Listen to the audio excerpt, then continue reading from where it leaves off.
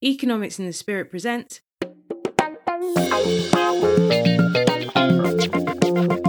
How to Be a Success. Ordinary men living extraordinary lives. The podcast that explores the messy nuts and bolts behind people's success.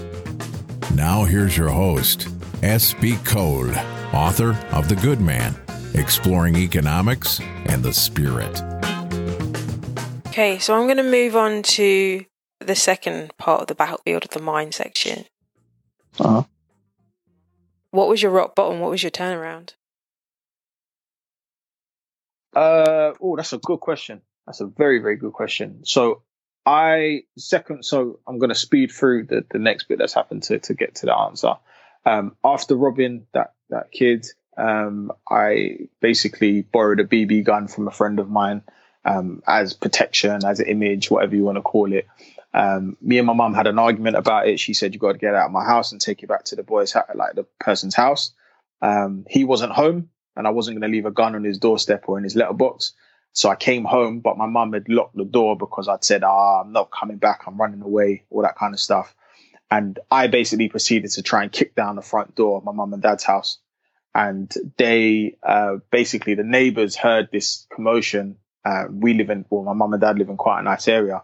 And so basically called the police. The police came, asked me loads of questions, and then said, "Is there anything we should be worried about?" And I said, "No, nothing at all." Long and short of it, got arrested with this gun, which was an imitation firearm. I was charged with having an imitation firearm in a public place.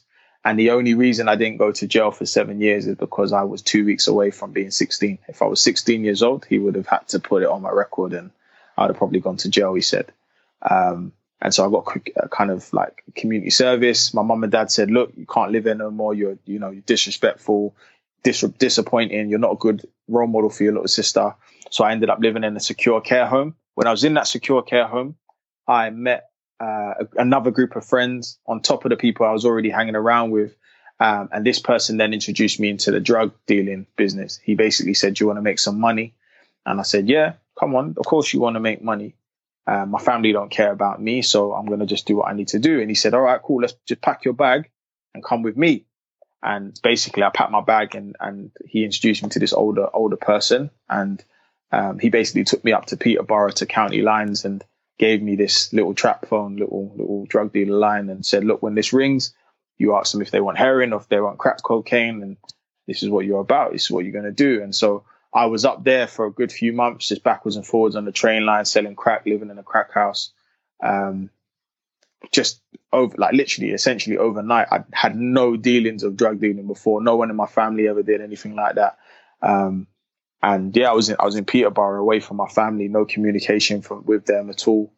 And one day, basically, I was out selling drugs to some drug dealers in a park in Peterborough, some drug addicts in a park in Peterborough. And basically, I used to carry the drugs in like a little holder that I could put like in a plastic bag or in, like down my trousers, whatever. And I was just about to go and meet someone else to sell them some drugs. Like, it was just around the corner, so I was going to put it in this plastic bag that I had on my handlebars on my pedal bike. And I remember hearing this voice, and the voice said, "Don't put it in the plastic bag, put it in your trousers." And I remember thinking, what? Like, it was like my conscious. Like, I don't understand. I don't know what it was. I know what it is now, but I didn't know at the time. And yeah, basically I listened to the voice and I put it down my trousers instead. And as I started to ride off on the bike, the police come around the corner and grabbed my bike and said, "Look, someone matching your description has been selling Class A drugs in this area. We're going to search you." And the first thing that they did is they poured the bag out on the floor. My heart's obviously beating, but they didn't search anything else. And I was able to ride off and go about my business with like a "please stay out this area" type warning. And I remember just riding back and being so scared. I was just like, I nearly went to jail. And I guess in hindsight, I never would have snitched on the person I was working for. I would have gone and done time for somebody that didn't care about me, that would have just replaced me with somebody else. They would have just put someone else in my place and tried to make money. And I remember also having arguments with this older boy at the time. And I basically essentially said, "You know what, this isn't the life for me." I made a decision. I did that self-reflection. Although I had a house and money and all that kind of stuff when I was in Peterborough, it just wasn't who I wanted to be. And so I called my parents and I said, Mum, Dad, I'm really sorry. Can you come and get me? I want to come home. And they forgave me and they gave me a second chance to come back and kind of integrate back into the family. So that section of my life really is about me making a decision to be a new person, to not kind of wear this mask every single day, and not to, and actually to take ownership of the choices that I was making and to take ownership of my future. And as soon as I did that, then like things moved out of the way and I was able to elevate and progress. How much did you progress in that period then? Very much. Like that period of time is the foundation of the man I am today. Like between 16 and 21, like I literally, I wasn't on the streets anymore. Like me and my mum and my dad, our relationship wasn't great, but it was a lot better than it was before. No police and stuff coming to the house. And I also went to college. So one of the kind of prerequisites of me coming home is that I had to do something. And I said, I'm going to go to college. And I went to Connections. And basically I said, I rap. And they gave me some college course in Walthamstow for a college called DV8, or I think it's called Big Creative Academy now. And basically it was like a creative course where I'd go there with other creatives and we, try and put on events and learn about music management and stuff. And it was just something I was interested in to buy at the time. But when I walked in the classroom, there was this guy, like this mentor. His name was Fusion, and it was just the positive role model that I needed. It was the person that saw greatness in me as a young boy from the ends, like with a little bit of a story, a bit of a reputation, and he didn't care about any of that stuff. He just said, "Look, I don't care what anyone else has said about you or who they say you are. I'm going to see you as this person. I'm going to help you to find yourself, and I will take you on the actions that you do from this point. Like, whatever you say from now is how I'm going to take you. I don't care what has happened before." And yeah, like having him in my life was probably the best thing that happened to me, because he gave me opportunities. He showed me how to unlock my mind. He empowered me basically. And so, as I say, from 16 to 21, it was just the trajectory of meeting him at that point and making that decision prior to that to say, I want to turn my life around. I continued on going to another college. I found work. I found a girlfriend. I started an entertainment company with some of my friends, doing events and stuff, and really, really positive things that were going on.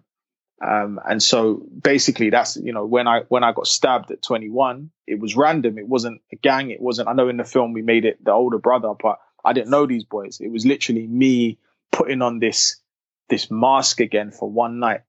Like I literally went out to promote for an event, and instead of turning around and saying, this has got nothing to do with me, I hope these guys sort out their situation, I'm gonna just get in my car. I was like, what's going on? Like, like kind of nosy and getting involved in this situation. And that's how I got stabbed. I went into someone else's world. I literally just got sucked back into the streets and tried to take my life out, I guess, because they saw the potential of, the streets saw the potential of what I was going to be doing. So tried to kill me. Join us next time when Amani tells us a little bit more about that night and gives us a surprising answer to this question. What has been the greatest moment in your life so far?